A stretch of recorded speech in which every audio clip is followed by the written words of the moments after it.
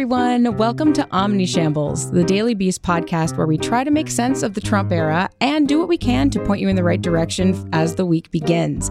I'm your host, Jackie Kucinich, and this week we're joined by Will Sommer, who's our tech reporter, but that doesn't really do him justice. He also reports on all weird things in and about the internet. And Aswin Supsang, our White House reporter, who's not Lachlan Markay. You keep forgetting to book Lachlan for some reason. You keep accidentally calling me to come, so I make it. I mean, it wasn't an accident this time because, Lachlan was busy. Thanks. Yeah, you're welcome. Well, this for my week... second favorite boss. So this week, Washington is preparing for one of its more somber rituals, and that's saying goodbye to a U.S. president. We found out on Saturday that President George H.W. Bush passed away. He'll lie in state in the Capitol on Monday, and then on Wednesday, there will be a funeral for him at the National Cathedral. Something else that's going to be happening at the National Cathedral, which we haven't really seen in the last couple of years, is President Trump will be attending a state funeral, which usually the president attending the funeral of another president or of a high-ranking public official isn't really news. It's sort of what we've gotten used to in Washington for, the last 200 years. But this president is different. Swin, why don't you talk a little bit about this? Well, in any other presidential era, the leader of the free world attending funeral services of a high-profile political figure or a past president would be somewhere in the ballpark of presidential dog bites presidential man. But in the Trump era, one of the weirder hallmarks of the current term is that President Trump attending or even being invited to one of these funerals is weird. He wasn't allowed at Barbara Bush's funeral. He was effectively banned from John McCain's funeral a few months ago. So the fact that President Trump will be there this Wednesday at George H.W. Bush's funeral is actually news in itself. And if he manages to get through it without live tweeting details about Iran-Contra, then that's even bigger news with this president. But it also has to do with the Bush family itself, right? Let's play what he said about 1,000 Points of Light, which of course has to do with volunteerism, and it was referenced frequently by President H.W. Bush. This is from July. And by the way, all the rhetoric you see here, the 1,000 points of light. What the hell was that, by the way? 1,000 points of light. What did that mean? Does anyone know? I know one thing. Make America great again, we understand. And that had sort of come out of absolutely nowhere during that speech. He sort of threw it in there.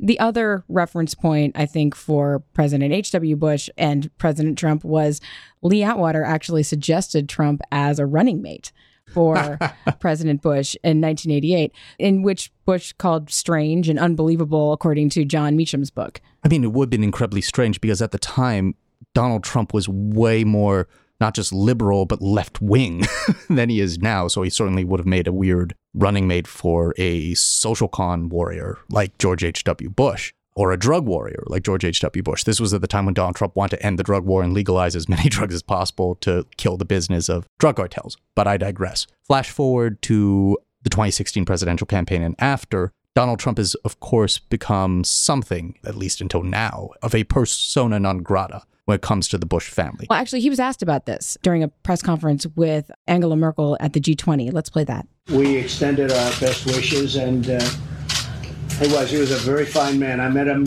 on numerous occasions. He was just a high-quality man who truly loved his family. One thing that came through loud and clear, he was very proud of his family and very much loved his family. So he was a terrific guy, and he'll be missed, and he led a full life.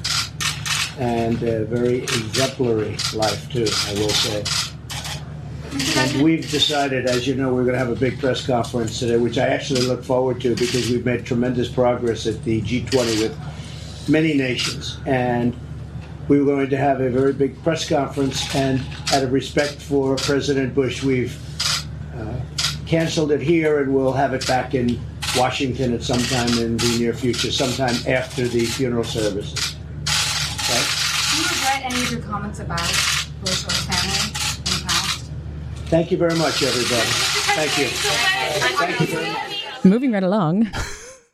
Comically creates a Trump-shaped hole in the wall as he gets out of there. It also has to do with the Bush family. He was very critical of President W. Bush. Certainly Jeb Bush as well. And Jeb Bush as well, of course. Good old famous low-energy Jeb. And as you point out with the 1,000 points of light jab, which was a really weird jab, because I think everybody who knows that term, which is a lot of people, knows what it's about. It's not hard to figure out the meaning of it. He will be present at this funeral. But it doesn't just have to do with these officials. The president doesn't really do that well with death, right, Will? Yeah, that's exactly right. I mean, even with people he hasn't had very public feuds with and families. For example, he went to Roy Cohn's, his mentor's funeral, and apparently it was very weird, feuding when kind of glowering in the back. Additionally, at his father's funeral, Donald Trump, in the same way that he kind of relates so many things about people just to himself. And it's like, my dad was a great guy and he'd be so proud of me. And then he listed off all of his own business accomplishments as proof of how great his dad was because he was doing so well. The president has talked about in the past, after his mother's death, in a rare sort of moment of introspection, he talked about having some difficulty with grief. He has this very strange relationship to funerals and seems to struggle, as he does with other things, with sort of like the gravity of the moment. And it's not just famous people or high-profile Republicans when they finally expire, when the president has finally expire. Someone else here has been on the death watch. Yeah, exactly. And, just did really beautiful words with grief. I try.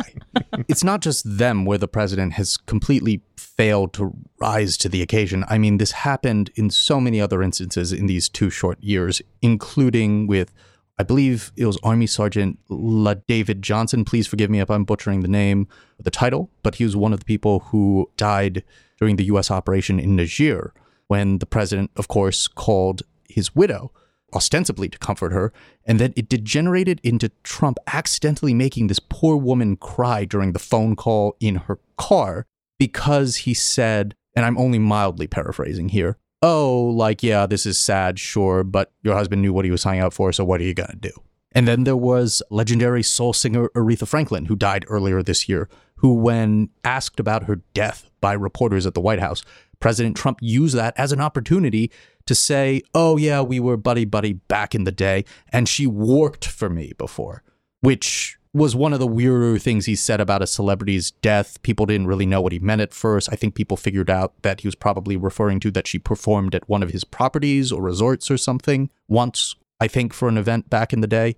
And it was another weird occasion of Trump using someone's death to talk about how cool and well-connected and in the know and successful he and his business empire were. And as we reported that week at the time of Aretha Franklin's death at thedailybeast.com, Aretha Franklin, particularly after Trump's presidential rise and during his campaign, was absolutely no fan of her supposed former friend, Donald J. Trump. She would say horrible, swear word encrusted things about him. And when people associated with Donald Trump reached out to her to try to get her to perform his 2017 inauguration, she and the people around her very quickly and aggressively said, no way in hell. Why is he like this, Will? I mean, what have you heard? I mean, I don't want to psychoanalyze the president because that's not why we're here, and it'd be a much longer conversation, and none of us are qualified to do that anyway. Do you have any insight into what it's rooted in? I think we've seen throughout that the president is certainly not a very introspective person. Again, I think we'd have to go back to these remarks he made about having some difficulties with grief after his mother's death. I doubt really anyone could really get to the bottom of it, but it's something that comes up again and again. So when his associates have talked to you about how he processes this. Oh, yeah. I don't think this gets necessarily into the nitty-gritty of the psychoanalytic aspects of it, but numerous of those close to or have been close to President Trump have told me that, okay, look, the reasons so many of these news stories go way negative and very south for him when he has to deal with grieving people and grieving families of people who have just passed away is because if you don't know Donald Trump personally well enough and are not familiar with the way he talks, a lot of the things that he says when he's trying to be comforting can sound incredibly and sound perhaps even intentionally very callous, even though he's trying to give some form of comfort to these people. And it's even worse when he doesn't know these people. There was a story that was featured in the Associated Press pretty recently, several months ago. It was in the aftermath of one of the fairly recent mass shootings. And Trump was next to this woman who was affected by this. And she was talking about how keeping our communities and keeping our schools safe. The president immediately pivoted to, oh, so you're talking about arming teachers. This poor woman was like, no, what are you talking about? I'm talking about this. I'm talking about that. No, I'm not for arming school teachers. Oh, no. But you were talking about arming school teachers, right? And he just kept saying this thing over and over and over again, like a doll with one of those pull string devices. And this woman told the AP that's like talking to a small child. I couldn't believe I was talking to the president of the United States in this situation. So this is one of many examples where when people who have been afflicted by these horrible losses talk about when they encounter President Donald J. Trump, it just feels like an empty vessel to them, and it shows how he catastrophically fails at one of the most important but also most superficial aspects of the job of the presidency, which is to comfort people in grief. So we're going to switch gears a little bit. On the lighter note, indictments in the Mueller probe. No, I'm kidding. But Will has a fantastic story on thedailybeast.com having to do with Jerome Corsi, who I'll let you talk a little bit more about him. But the reason he's involved in the Mueller probe, of course, is because of his connections to Roger Stone. And actually, we should play that sound before Will talks. This is Stone talking on This Week. Let's go back to those emails because I think they're mischaracterized and they need some context. The same day I got an email that was forwarded to me from James Rosen of Fox News saying that he'd had a tip that the WikiLeaks disclosures pertained to the Clinton Foundation. Yes, I contacted Jerry Corsi because at some point Ted Malloch, who I'd met once, had dropped Assange's name. And like every politico in America, like every political reporter, I was interested in knowing what exactly they had. But there was no response to that. Roger Stone, political reporter. But go ahead, Will. Tell us a little bit about Jerome Corsi, how he plays into this. Sure, absolutely. So Jerome Corsi is this prominent right-wing conspiracy theorist who's had his hand in a lot of the biggest conspiracy theories of the past 10 to 15 years. You know, he was a key figure in the Swift boating attack on John Kerry.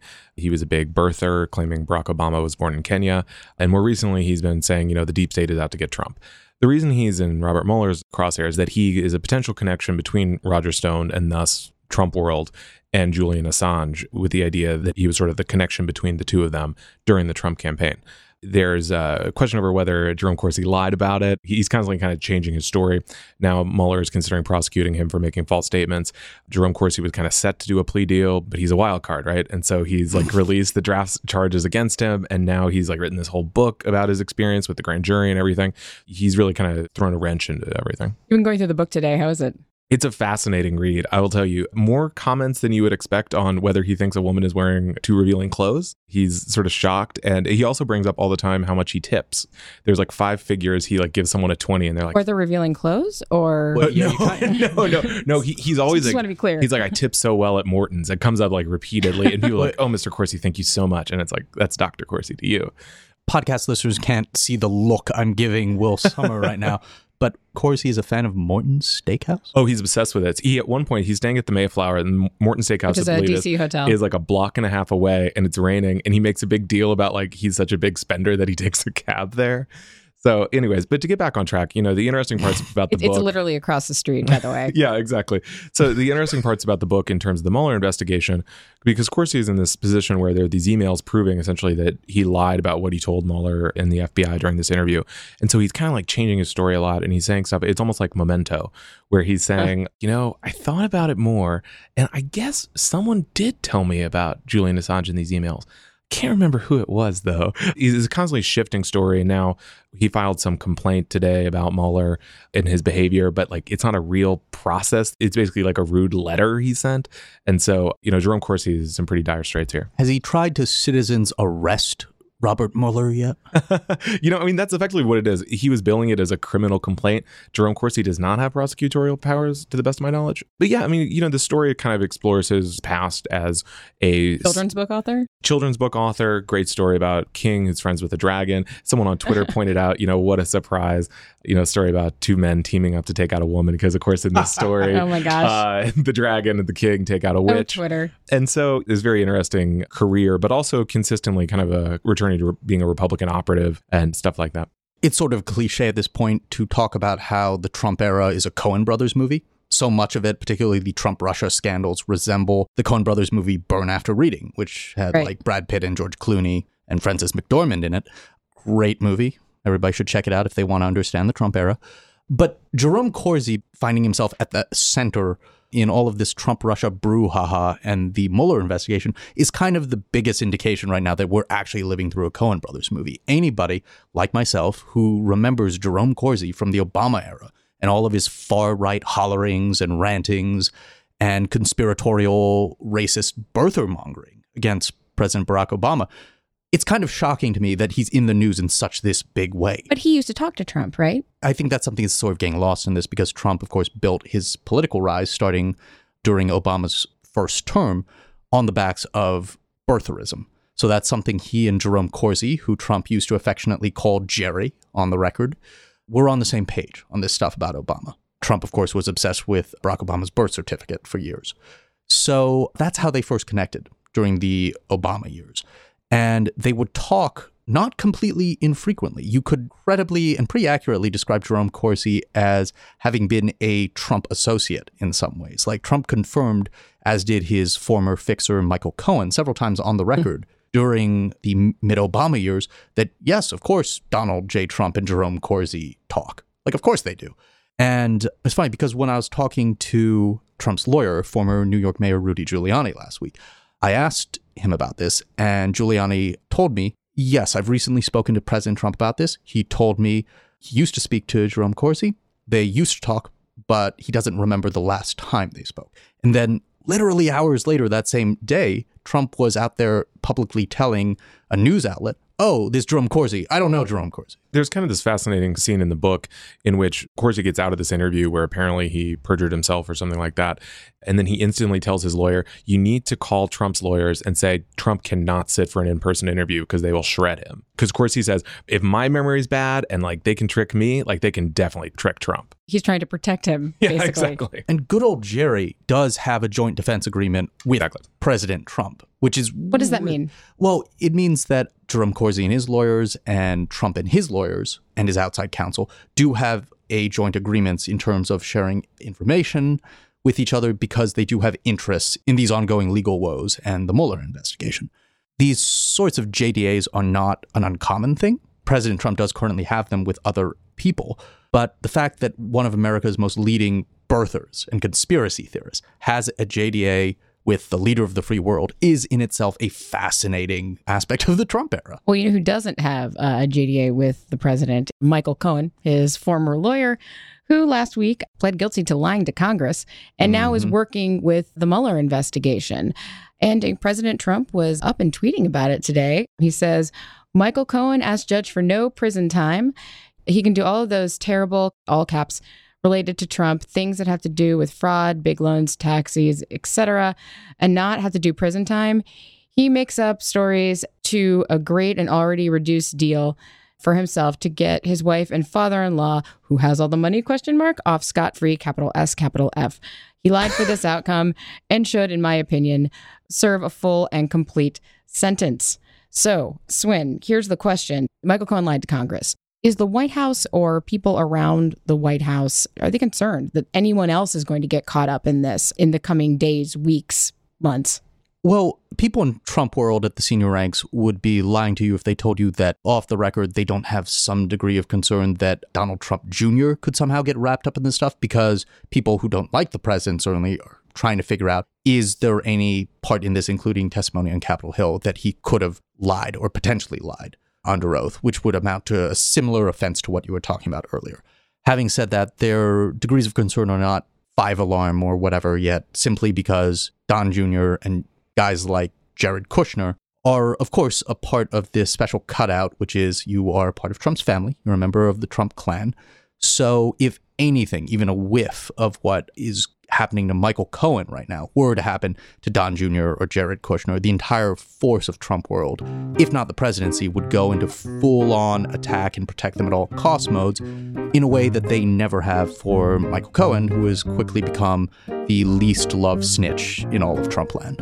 And with that, we are out of time. Will, Swin, thank you so much for joining us. Subscribe to Omni Shambles on Apple Podcasts, Google Play, and wherever fine podcasts are found. And also, of course, at thedailybeast.com. Thanks for listening, everybody. See you next week.